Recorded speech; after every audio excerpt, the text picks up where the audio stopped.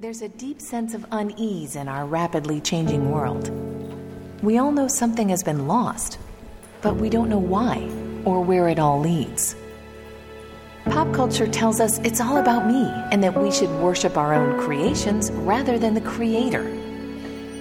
In politics, the end justifies the means.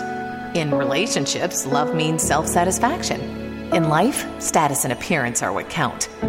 In the church, confusion replaces clarity and conviction. Our faulty and distorted view of God is at the root of all our problems. But what if we viewed God differently? What if we saw Him the way He longed for us to see Him?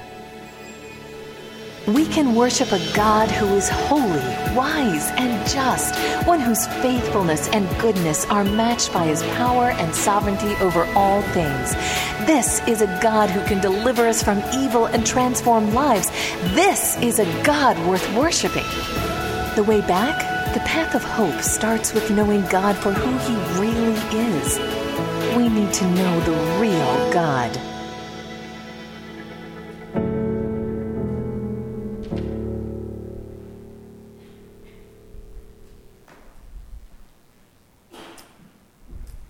Amen.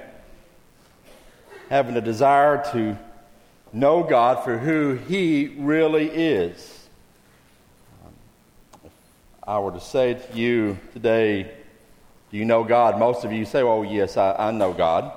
Kind of like if you ask me, do you know the president? Well, sure, it's Donald Trump. I've never met him. In fact, I've never been in the same room with him. I don't even know if I've been in the same state with him. But I know him. And I know his name. I don't know him. Now, if you ask me, do you know Sally Sheets? Oh, yes, I know her. She's my wife. I know her a little bit differently than I know the president. Correct? Okay. I know her likes, her dislikes. I know her fears. I know what makes her happy. I know those things about her. And so today, during this, as we begin this getting to know God, the real God, we want you to know more than just, oh, yeah, God.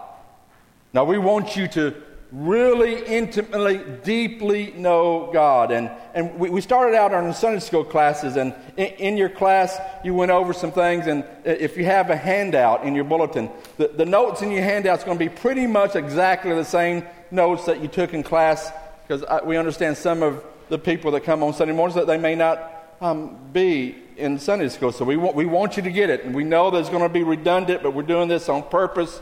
And it actually takes a lot of work to try to be redundant in a creative manner, okay? To say the same thing in a different way, it's kind of hard, okay? But if you notice here, as we talk about the real God, it says in the introduction here on your notes that perception is everything. And then he gives a couple quotes by Tozer. What comes into your mind when we think about God is the most important thing about us. When I say God, that image that comes into your mind. Maybe it's your loving grandmother that's always giving you cookies. Or maybe it's your dad that's always disciplining you. That view that you have of God, that's very, very important to you. You see,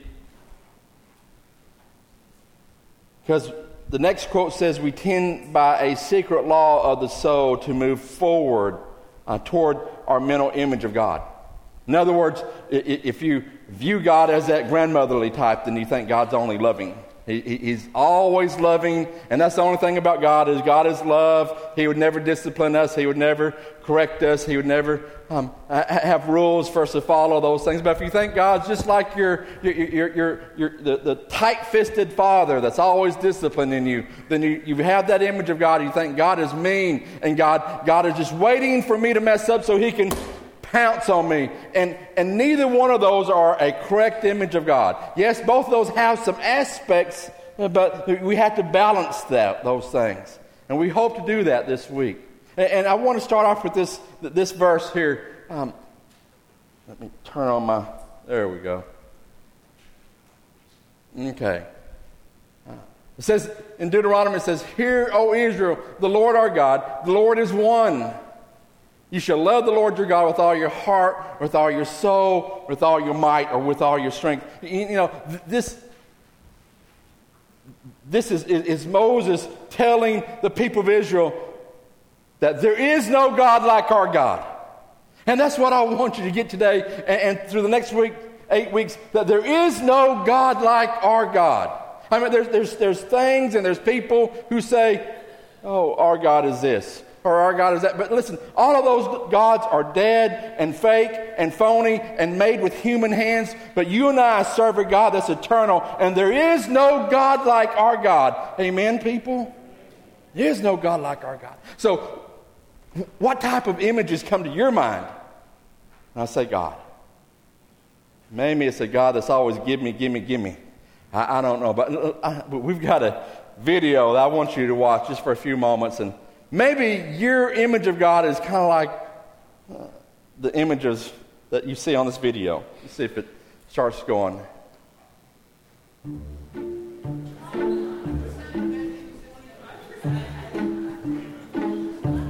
Be good, Landon.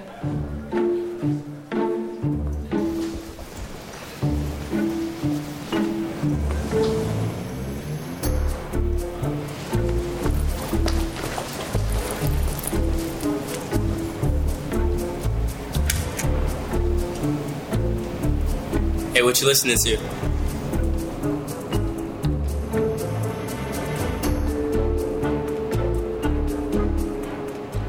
When you think about God, who do you imagine He is?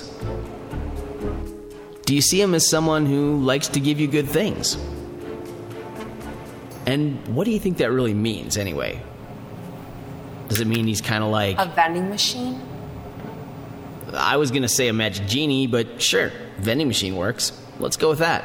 That's weird. No, I don't think it's that weird.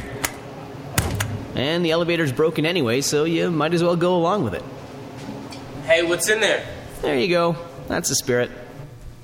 Anyway, as I was saying, if we see God like a vending machine, we might think He's just there to grant our wishes, to give us the stuff that's most important to us. With a never-ending supply of whatever we want. Sounds pretty cool, right? Maybe you're like Diana, and you want to be the MVP of the softball team. Punch in D6.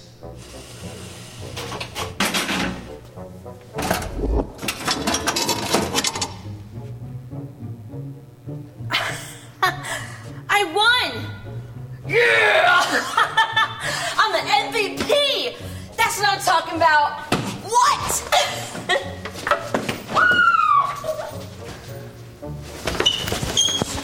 Or maybe you want to be really popular.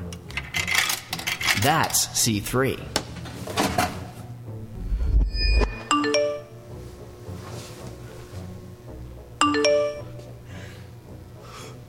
Yeah! Or maybe you want that report card with all A's on it. Punch in B5. But maybe God is a vending machine isn't such a good idea. Sure, it's great to punch in whatever you want, but hey! What if God has a purpose for you that's greater than just getting what you want? Maybe God knows that what we want isn't always what we need.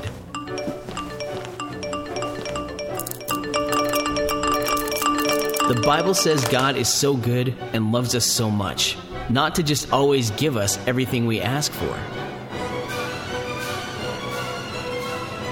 Sometimes the things we pick fall apart in our hands. God cares more about giving us what we need instead of what we want. Really? Come on!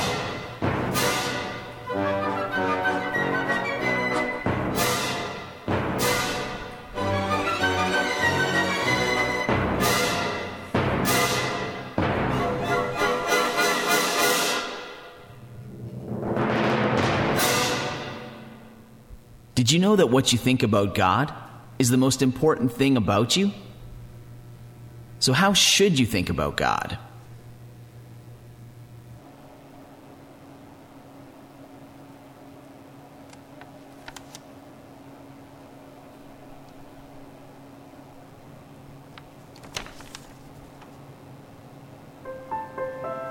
Maybe it's better if you let God tell you who He is and base your picture of Him on what He says about Himself.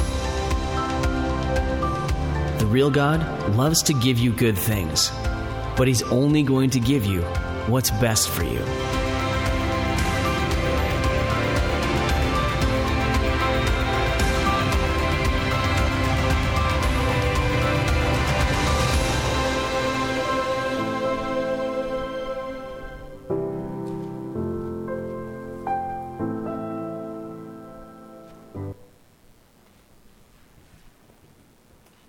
See, the problem with us being left to ourselves, we create a God in our own image, and we just make up who we want God to be. And the problem with that is that it's faulty. And at some point, you're going to be very disappointed with your image of God. So we want you to get a biblical image of who God is.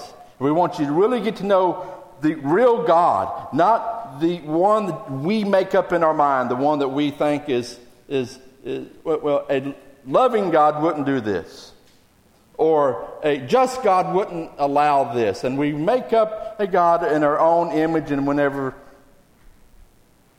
that doesn't end the way we think it should in our mind, we're disappointed. So I want to give you an invitation of a lifetime this morning. We're going to begin in the next 8 weeks. We're going to begin really digging into who God is. And we want you to get a 2020, if you will, vision of really who God is. And we began that this morning in Sunday school. And so let me just recap some of that. If you open your bulletin,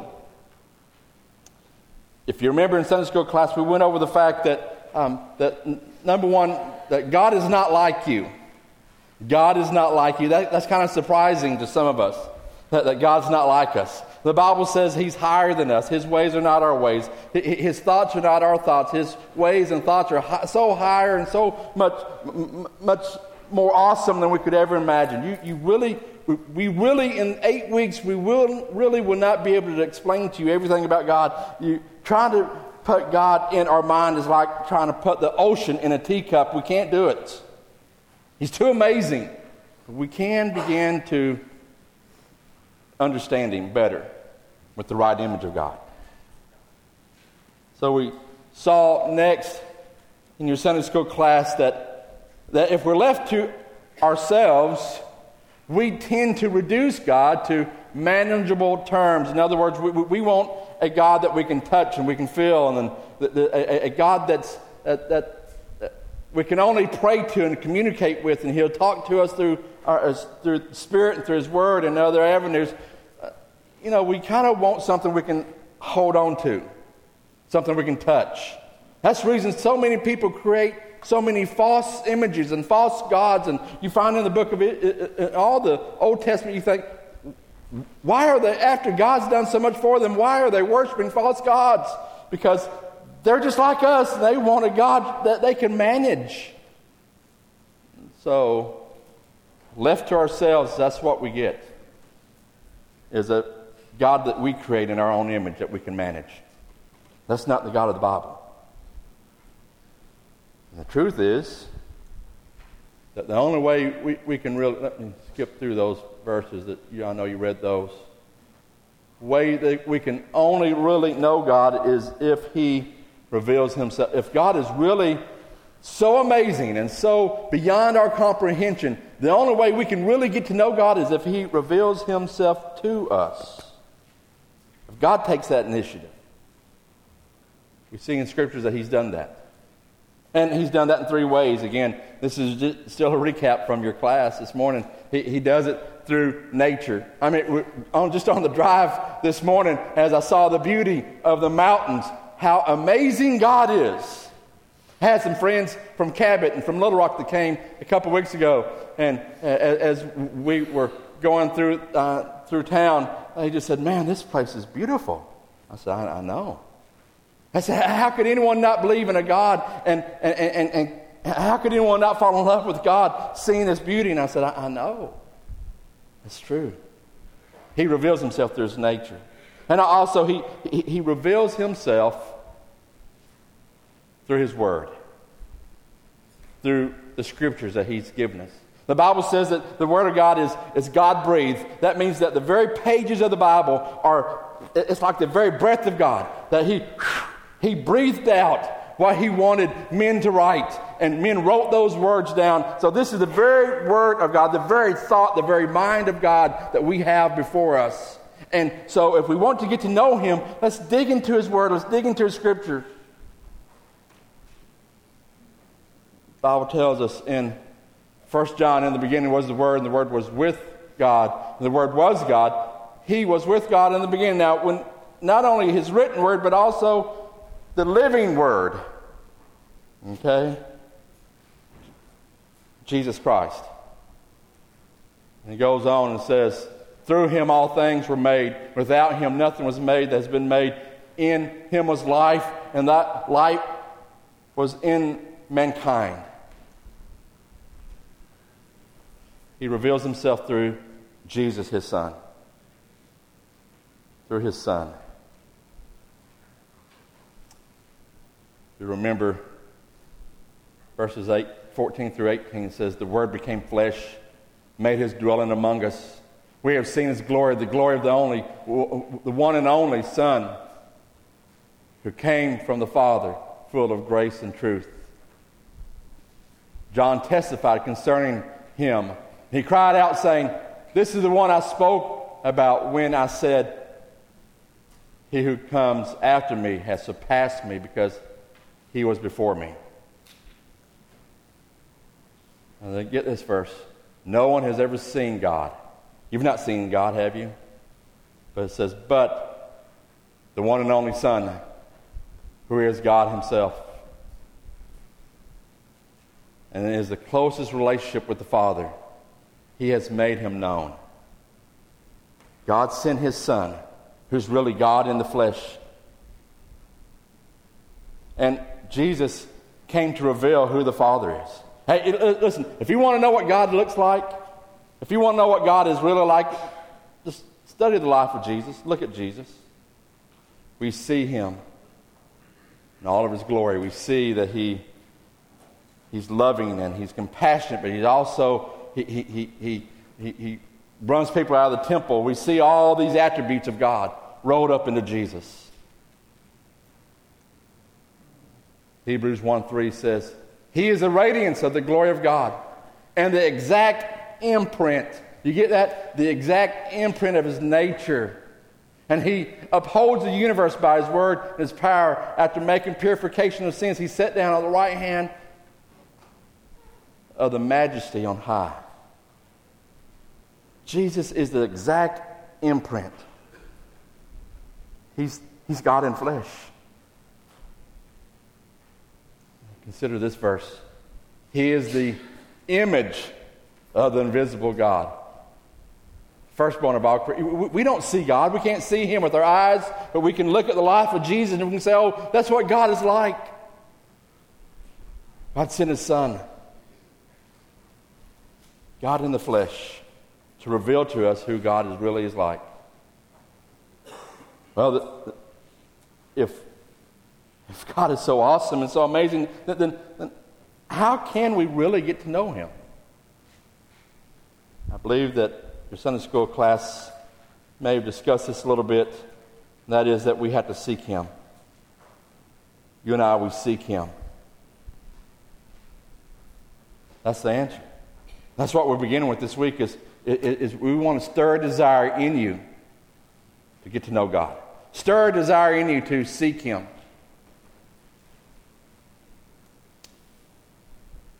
Jeremiah 29:11-14 says, For I know the plans I have for you, declares the Lord. Plans to prosper you, not to harm you. Plans to give you hope and a future. But listen to this next. Then you call on me and come and pray to me, and I will listen to you, and you will seek me and find me when you seek for me with all of your heart, I will be found by you. I want you to really get that last part. When you seek for me with all of your heart, I will be found by you. He said, for those of you that who you have no clue about God, you have no relationship with you. Listen, I want you to understand something. That he says to you that if you want to have a relationship with him, if you begin to seek him, you will find him. He's not hiding from you. He's not playing hide and seek. He's here. He's there. If you want him, if you'll seek him, you'll find him. And then for those of you that you know him as Savior, you have a relationship with him, he's saying to you, hey, if you want to know me deeply, if you want to know me more intimately, if you want to know me on a new level, if you want to grow in your relationship with me, the only thing that he wants from you is he wants you to want him. He wants you to seek for him with all of your heart, not lackadaisical. Everything you've got. Someday we're going to have to stand before God. And it really convicts me that I'm going to have to stand before him and I'm going to have to justify the fact that I didn't experience him as much as I want to experience him. That I didn't walk with him as close as I want to walk with him. Whenever all he says is that he just wants me to want him, and I'll experience him. And I'll walk with him. And you have as much of God as you want. And you experience him as much as you really want to experience him. And we know him as deeply as we really want to know him. How in the world can we justify before a living God, God, I really didn't know you that well? When he says, if you will seek me, you will find me. When you seek me with all of your heart. Consider this next passage here. Matthew 5:6, going back to Matthew. He says, blessed are those who hunger and thirst for righteousness, for they shall be satisfied. I mean, he says, hey, if you're not satisfied with your level of experience with God right now, all he wants you to do is to want him, to have a desire for him. That's it. If you really want him, if you really have a desire for him, if you really seek him with all your passion, with all you have, he says, you will find me and you will be satisfied. So if you're here today and you're not satisfied with life, if you're here today and you're not satisfied with your walk with God or with your prayer life, or whatever it may be, he says, if you will just seek me, and if you hunger for me and thirst for me and you really want me, you'll find me and you'll be satisfied with me. Wow. I don't know about you, but that's convicting to my soul.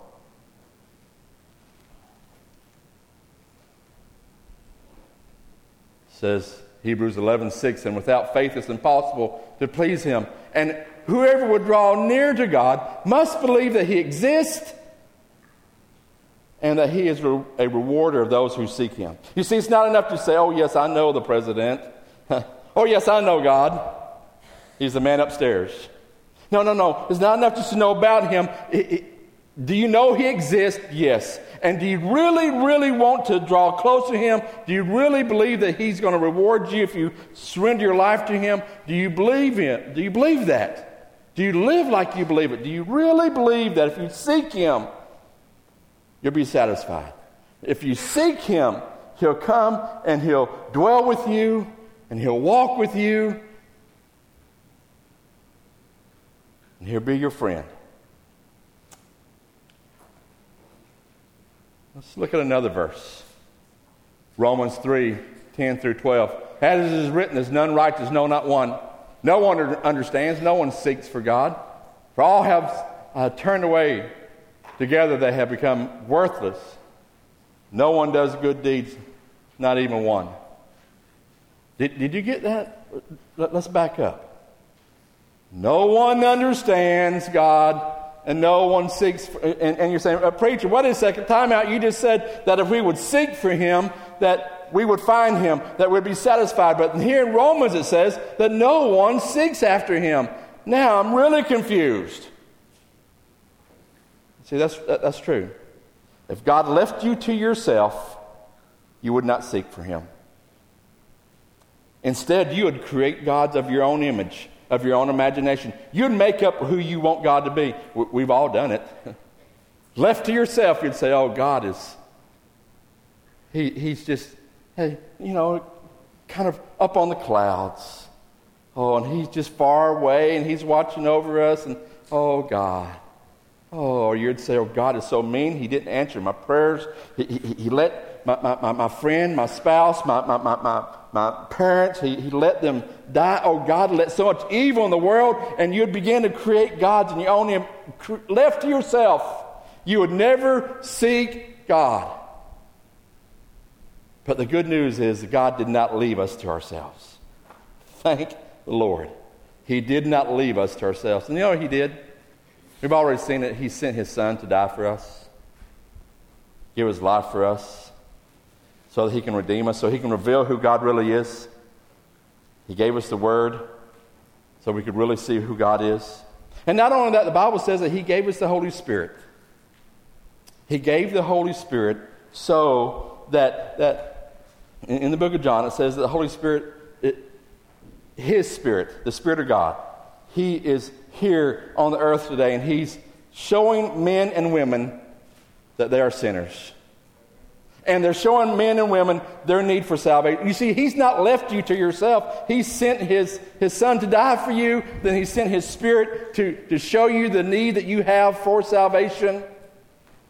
To give you a stirring in your heart so that you know that you need God.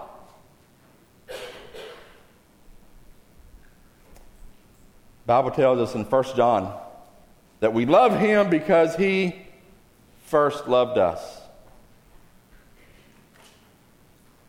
And look at this. Luke 19:10 says, for the Son of Man came to seek and to save the lost. You see, the truth of the matter is this, that before you ever began to seek God, he's already been seeking you. From the very beginning, God's been seeking you. He didn't leave you to yourself. He didn't leave you to your own imagination to make up who God is. But he began to seek you and seek you and seek you. And he sent his son seeking you. And he sent his Spirit seeking you out. And he's been seeking you ever since. On the checkerboard of life, God makes a first move. And he makes a move towards you. And he's seeking after you before you even thought about God. And right now, if you have a stirring in your heart, that's his Spirit seeking you, either for salvation or he's seeking you to begin to walk deeper with him. And he's calling you, would you take this study serious, and would you really get to know who I am so you can really grow in the relationship with him? If I never got to know who my wife was, we would never grow in our relationship. I have no relationship with really any politician because I only know them by name. But I have a relationship with some of you. And we're growing together. Because I know some of you more than just a name. So, God's been seeking you. And seeking you. And all he's asking is, would you seek him back? Would you seek him back? He loves you. He's seeking after you. On the back of your insert in your bulletin, you'll notice there's a little evaluation. I believe you had it in your Sunday school lesson in your book also. But you can use this. It'll help you get ready for your discussion guide tonight. I just want you to begin to think about, am I really seeking God? Whenever I stand before God and I answer God, I really didn't know you as much as I wanted to while I was on earth. How are we going to justify that? When he says, if you seek me, you'll find me. When you really, really seek me.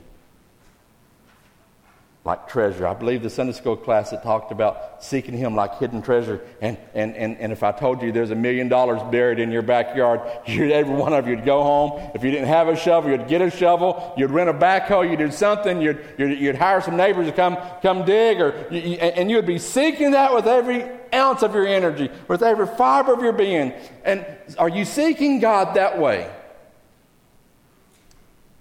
If you are, you will find him and you will be satisfied. So for those today, maybe you're not seeking him, I want you to know that God is seeking you. Right now, he's seeking you because he loves you. So for those of you that maybe you used to seeking, and maybe one time you found him, but you've kind of walked away, and you're not satisfied with your present level of walk with the Lord. I want you to know he's seeking you too. And he's telling you, if you'll just come back to me, if you just come back to me, if you begin to seek me again, you will be satisfied. So this altar call this morning is for anyone that's not satisfied with either with your life, or maybe you're not satisfied with the level of fellowship you have with God, which none of us should be. We should always be hungry for more of him. So this altar call is just for you. You can come and you can begin to worship him. You can just come and thank him and cry out to him and ask him, God, I'm hungry for you. God, I'm hungry for you. I'm thirsty for you. Would you satisfy my hungry soul? And maybe you're not hungry, but would you just come and say, God, I'm not hungry for you, but God, I'm hungry to be hungry. Would you put a desire in me? So I want to get to know you. If you're here and you're not a believer, you've never given your heart and life to Christ, you've never surrendered your life to him, then we want to help you this morning. We want to help you seek him because he's seeking you. We want to help with that. So I'm going to pray, then we're going to sing, and this altar is going to be open. You can just come and do business with God. Okay? Father, thank you. We love you. We praise you. We worship you. Father, we just glorify you. And Father, we need you, God. Father, we ask you, God, that you may do a mighty, mighty work in this place. Father, you may just shower this place with your love and your grace and your presence. God, we seek you this morning, God. And we ask you, God, that you may just move into this place. And Father, you may just invade this room with your presence. You may invade our life with your presence. Father, you may invade and disrupt our activities, God, with your presence, God, because we want you. And Father, we love you. And God, we need you. And Father, your word says if we seek you with all of our heart, with all of our mind, with all of our might, God, we will find you. We will be satisfied. So Father, this morning we are seeking you, God. Father, I pray for conviction on those that are not seeking you. Father, that we may seek you. We may see the need for you. And Father, we ask it in Jesus' name. Amen. Let's stand together. This altar's